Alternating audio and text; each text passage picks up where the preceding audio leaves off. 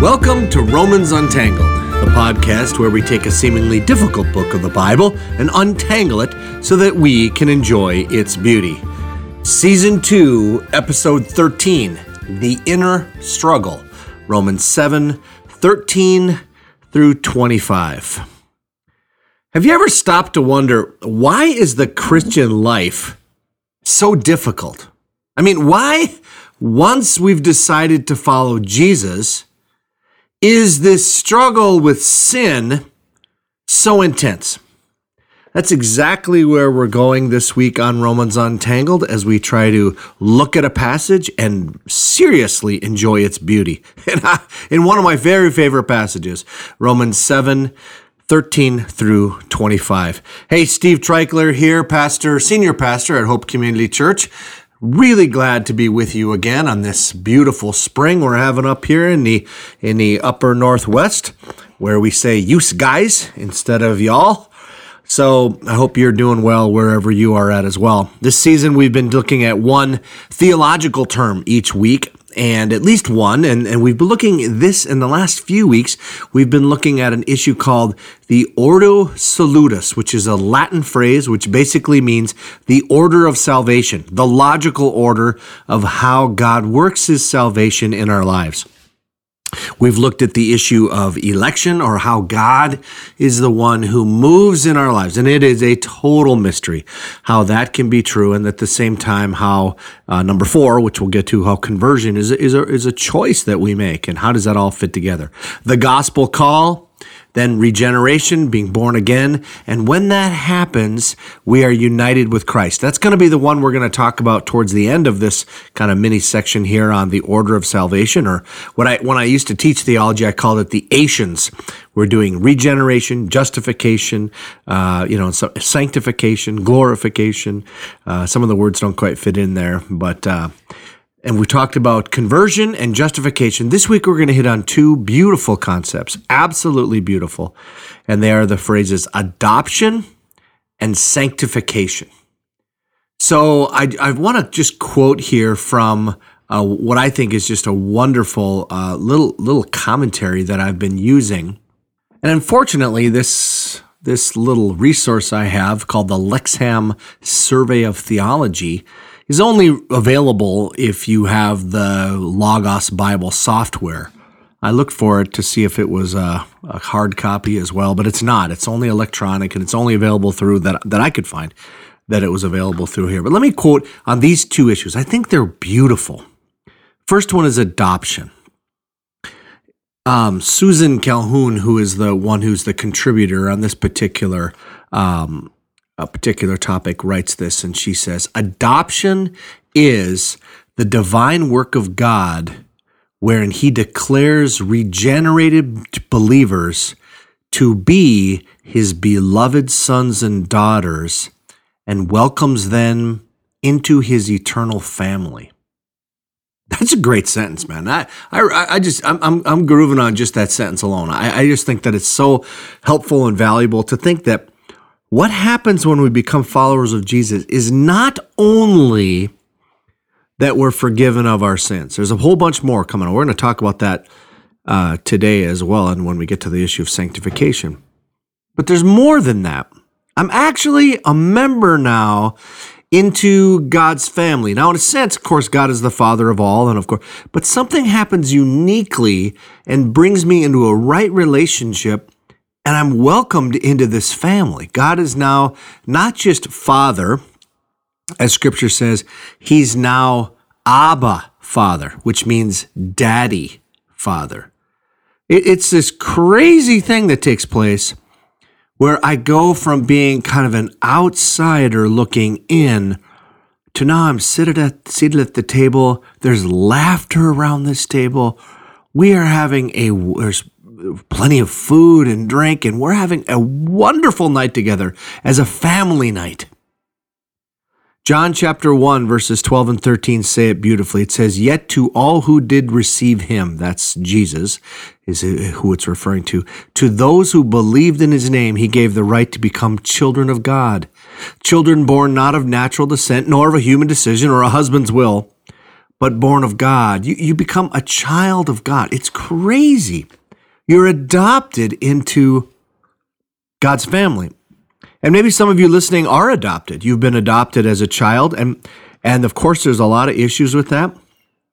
But one of the very cool things I've always thought about this is your adoptive parents actually chose you. They chose you. They wanted you. Now, when I want my children, I love my children, but I didn't choose any of them. This is where God is. He brings you into his family because he wants you. It's just crazy to think about. The other issue we're looking at this week is the issue of sanctification. Now, of course, this is a big topic, just like justification can be a very big topic. But let me simplify it again, and let me quote again from Suzanne Calhoun. I think she does a wonderful job here. She says, sanctification is the ongoing supernatural work of God to rescue justified sinners from the disease of sin and to conform them to the image of his Son, holy, Christ-like, and empowered to do good works. So I love this definition because it says this. It says sanctification is the work of God. That's really important. Now, it's ongoing, so it's not a one-time event. We've found that most of these things in these order of salvation are one-time events. Sanctification is your walk with God now, right? And a lot of times we think, okay, Jesus saved me, but now I've got to really crank it out. I've got to live the right life. I got to do these things. And in reality, just as he saved you by a work of the Christ on the cross, he sanctifies you with the work of all the people of the Trinity, but particularly the Spirit of God working in your life right now. And he rescues us all the time from the disease of sin. I love that phrase, right? And he conforms us to himself, to the image of his Son, empowered to do good works. So sanctification is not doing good works. Sanctification is the work of God, where he moves in us and changes us. I love this. Let me quote a paragraph from what she wrote in this section, in this survey of theology. She says, the triune God not only declares his children righteous, but also progressively makes them righteous, setting them apart for himself and freeing them from the entanglements of sin. This process, referred to as sanctification, does not happen in a moment, but is the ongoing work of God throughout the life of a believer. In justification, Christ's righteousness is imputed to believers. In other words, it comes from outside of you. It's Christ's righteousness, and he gives it to you. It is reckoned to their account. Now I'm returning back to reading the quote, judiciously speaking. In sanctification, Christ's righteousness is imparted to you by the power of the Spirit. The converted sinner becomes more like Christ. The sinner is transformed in every area of his or her life, inward and outward, heart and action, relationships and purpose. End quote. So the idea is that justification is completely outside of us. It doesn't have to do with transformation whatsoever. It's just God changing our bank account, so to speak, so that we were debtors, and now we have a lot of money in our account, Christ's money in our account. But that doesn't actually change the who I am on the inside. Sanctification is the Spirit of God moving in me. It's imparting the righteousness of Jesus in a way that actually changes me, and that's going to be manifested more and more and more throughout the rest of my life. It is a beautiful thing. And we're going to look at this particular issue from this week on out, on how, through the rest of this season, how sanctification plays out in the life of the believer. It's always messy, and we'll see that today. So let's dive into Romans for this week. Romans 7, verses 13 to 25. What I want to do is read it through one time. If you got a Bible with you, it'd be really helpful if you were looking at it. But if not, just if you're driving or whatever, don't, just listen. You'll be just fine. Here we go. Verse 13 of chapter 7. Did that which is good then become death to me? By no means. Nevertheless, in order that sin might be recognized as sin, it used what is good to bring about my death, so that through the commandment, sin might become utterly sinful. We know that the law is spiritual, but I am unspiritual, sold as a slave to sin. I do not understand what I do. For what I want to do, I do not do. But what I hate, I do. And if I do what I do not want to do, I agree that the law is good. As it is no longer I myself who do it, but it is sin living in me. For I know that good itself does not dwell in me, that is, in my sinful nature. For I have the desire to do what is good, but I cannot carry it out. For I do not do the good I want to do, but the evil I do not want to do, this I keep on doing. Now, if I do what I do not want to do, it is no longer I who do it, but it is sin living in me that does it. So I find this law at work. Although I want to do good, evil is right there with me. For in my inner being I delight in God's law. But I see another law at work in me, waging war against the law of my mind and making me a prisoner of the law of sin at work within me. What a wretched man I am! Who will rescue me from this body that is subject to death? Thanks be to God, who delivers me through Jesus Christ our Lord. So then, I myself in my mind am a slave to God's law, but in my sinful nature, a slave to the law of sin. All right, beautiful passage. Really, really impactful and has ministered to a lot of people over the years. But let me do the first thing we're trying to do now in this whole season of Romans Untangled, and just untangle this thing, because it is complicated. Some of it sounds like that's real straightforward, but when we really kind of dive into there, it'll be like, oh, this is kind of confusing. And it is. Let's just get the big idea here, right? The big idea. The big idea is verse 13. This is the big idea. Did that which is good then. And what is he talking about? He's talking about the law. He's specifically talking about the commandments and the commandment that says do not covet, right? If you remember from last week in Romans 7 through 12.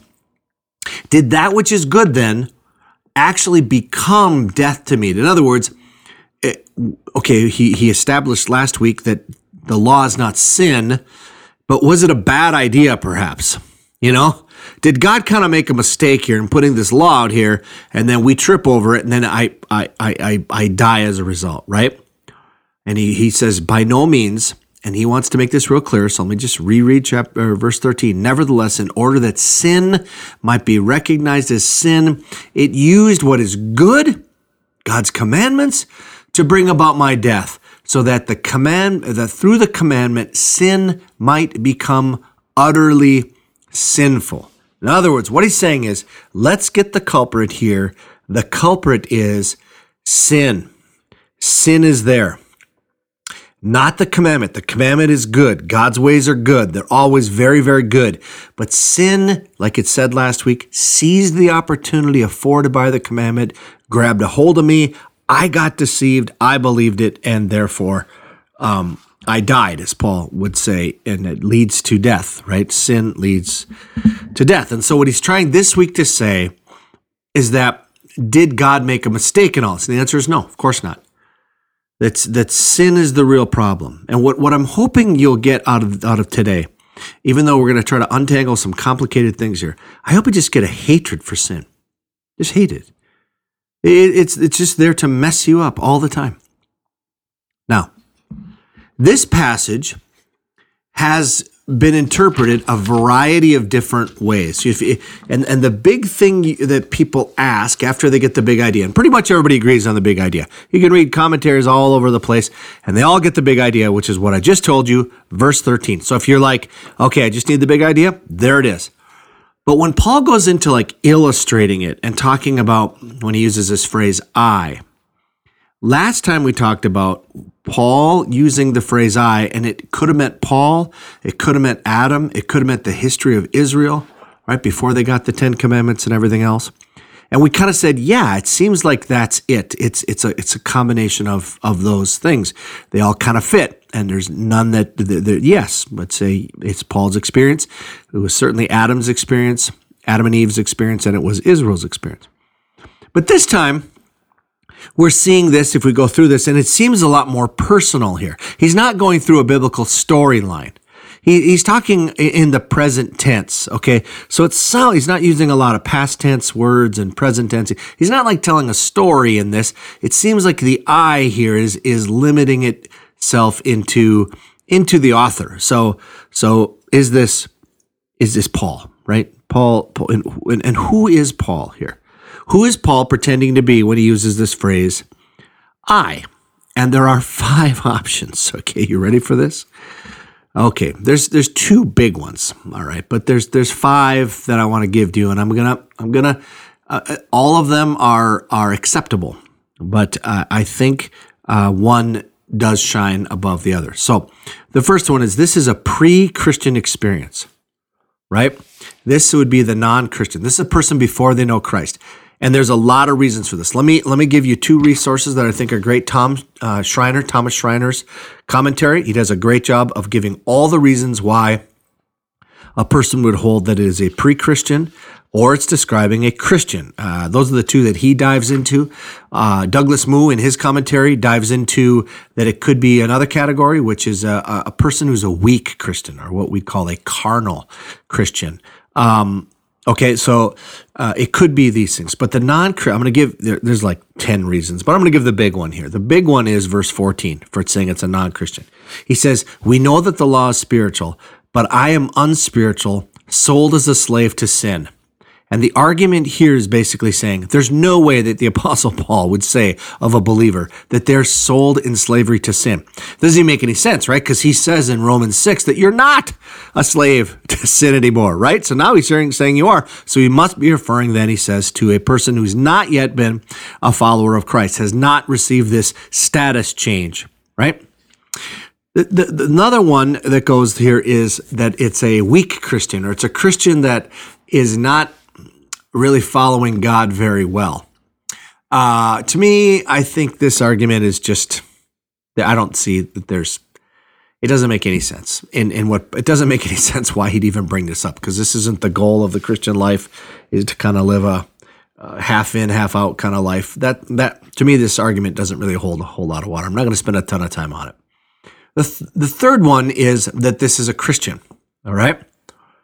So admittedly, the person who will hold this view, and I'm going to land here, this is where I'm going to land, that they're going to have a little bit of a problem. I have to explain number 14, verse 14. Again, how's this sold as a slave to sin? What does that even mean? But the reason is because they would pick it up, and this is why I would, is they would say, verse 18 says, for I know that good itself does not dwell in me. That is in my sinful nature. In other words, the phrase there is flesh. That is in my flesh. There's a part of me, the flesh, that doesn't get regenerated as a follower of Jesus, and therefore it is very susceptible to sin. You could even say that part of me still is a slave to sin.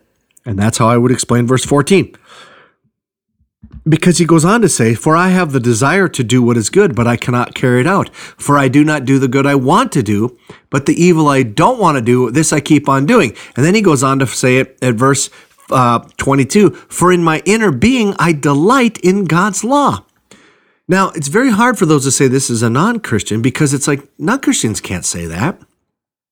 They can't say in my heart of hearts, who I really am, that part, that very center of me, I delight in God's law. That defies everything Paul has said previously. All right?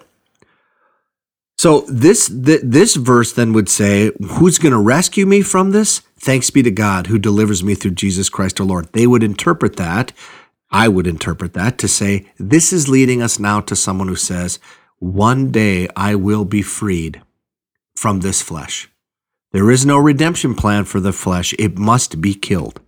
And one day it will be killed, and I will then be set free from it one day. Now, just to be fair, the person who says it's a non-Christian in this, they would say in verse 24, who will rescue me from this body that's subject to death?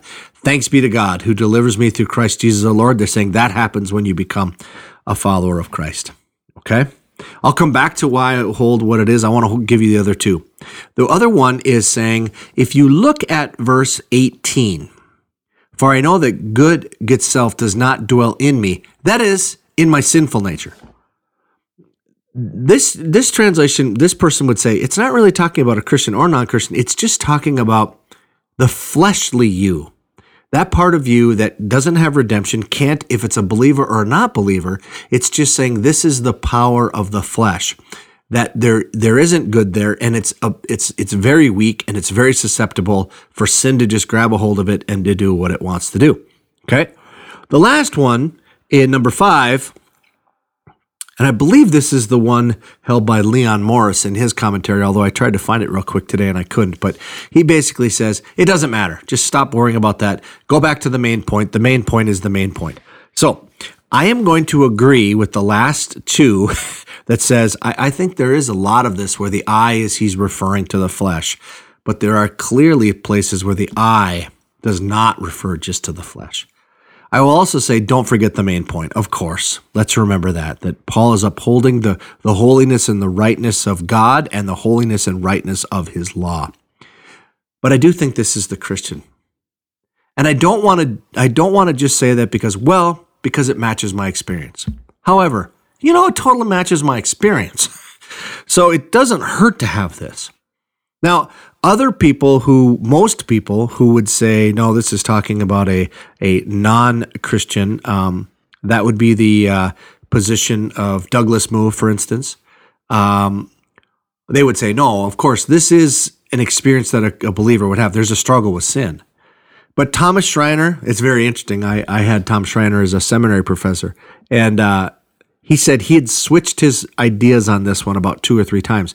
And in fact, when I took him in seminary in the mid-90s, he was holding that this was not a Christian. But when he wrote his commentary, he changed his mind, and he now believed it was a Christian, as does Leon Morris and others. I just think it matches the experience. And the other thing it convinces me is this is exactly where Paul's going to go in chapter 8 when he starts to talk about this battle between flesh and the spirit. There's this battle, and this is a precursor to that. So, with all that said, now you're all like, oh, okay, help me out here. Well, who cares? Right. Now, let me help you to why you care. This is huge, right? It talks about the real war that we are in right now. So this would be the point. If I were teaching this in a classroom setting, and that's where I've done Romans to our church for, since 2005, so 17 years. This is the point where I'd get out a whiteboard and I'd draw 2 circles, one small one and then a bigger one around it. And I would put in the inner circle, I would call it the inner man, as he calls it here, or your soul, or he calls in the end my mind, right? Or the real you, in the sense that that's the part of you that once the flesh dies, it's going to remain. It's fit for heaven right now. And as a non-believer, it's sinful. But something that's dead, actually, Ephesians chapter 2 tells us. But as a believer, it becomes alive. And so that inner circle becomes a big plus sign. It's alive in Christ. It's not only justified, meaning it's forgiven, but the Spirit of God is in there, and it changes you. It changes the very essence of who you are in your inner person to someone who delights in God's law. That's what this passage says. The outer circle represents the flesh. Now, I do this on a whiteboard, then I take my finger and I draw I take the outer circle and I put little dashes in it. So now it's susceptible, right? And what's the flesh is weak. So the flesh is susceptible to itself and its own desires, which we live in. We have fallen flesh, and even on our own, we have sinful tendencies. It's also susceptible to the other 2 great enemies of the Christian, which are the world and the devil. The world, the flesh, and the devil are the 3 enemies of the Christian, and it's very much trying to take over this fleshly part of us. Now, is the flesh like your body? Not quite. It's kind of like that, but not. It's basically all that we still have that is not regenerated, that is still weak and sinful and has its tendencies away from God. But as a believer in Christ, in your inner man or your soul or your spirit or whatever, It is regenerated. You're made new. You're fit. You're holy and blameless in God's sight. That part is not only saved, it is completely righteous. It is completely holy. You're not going to get any holier on the real you inside. However, as you grow, as you get sanctified, that has to grow and conquer this flesh that, bad news coming, that you will wrestle with till the day you die. And if you don't think you have a wrestle with sin, you're not thinking about it hard enough. You aren't looking deep enough. The older I've gotten in following Jesus, the more I've realized the depth of my sin. Bob Thune, pastor out in Omaha, a friend of mine, he has a great analogy, and he basically draws a cross, and he draws a person who, for the first time in their life, turns their back to Jesus and then looks at Jesus and sees him. And he draws two lines, one to the top of the cross and one to the bottom of the cross. And the top of the cross, the line at the top there that goes to the top of the cross says, that is your impression and your awe of the grace of God. And the bottom line is the realization of your own sin. And as you get closer to Jesus, those lines, the cross becomes closer and bigger in your mind, right? Because you're closer to it. And those lines become steeper. And your awe of the grace of Jesus and how beautiful he is and how loving he is and how merciful he is simultaneous with realizing, wow, I thought it was just the obvious sex, drugs, and rock and roll, and in context here, let me make sure I speak nothing wrong with good marital loving sex and I like rock and roll, but you know what I'm saying? Just a wild, crazy living, right? That's what I thought sin was. And then you start to realize, well, I was able to, knock those off, but now I'm just filled with pride. Or I'm filled with self-contempt for others. Or I have bitterness against those who've done wrong to me, and I can't seem to shake it. Or on and on and on, right? And it just becomes, you're like, wow, and yet the grace of God becomes even bigger. What this passage does is encourage you to know that you are normal. This passage is the normal Christian life. It is filled with struggle. It is filled with, at times, feeling like things are gripping you. But he is going to say here at the end that we are going to be delivered one day completely. And we now are delivered in a sense that we have victory over this in Christ. And yet, it says that we are a prisoner of the law of sin at work within me. The rest of your days, you will struggle with sin. I'm just telling you right now. Now, Christ has given us victory. 1 Corinthians 10 tells us that there's no temptation that has seized us, but what is common to man, but God is faithful, and he will provide a way out so that you can stand up under it every single time. We have the pathway of obedience and victory because we have it in Christ, and yet it is hard. It's really hard. And what I want you to know is you're not alone. If you're a follower of Jesus today and you struggle with things, you struggle with them. The Lord, you just ask, Lord, show me my sin. And he's very gracious to show you a few things. And you say, Lord, I've been struggling with these. For me, I've been a follower of Christ. We're pushing almost 40 years now. And there's things I've been struggling with for a long, long, long time. And yet the Lord says, hey, first of all, you're holy and righteous in my sight. And second of all, we're going to go get those. We're on them. There are things that God has completely removed from my life. There are others that he hasn't. And by his grace and by his wisdom, he allows me to continue to struggle with them. Maybe so that I won't be an arrogant SOB. Maybe so I have to say, God, I need you here. And not think, hey, I got this all figured out. For the good I want to do, I don't do. Why? And I do what I hate to do, and it's no longer I myself who do it, but it is sin living in me. So that's the encouragement, the inner struggle of the Christian life is this passage. And I commend it to you.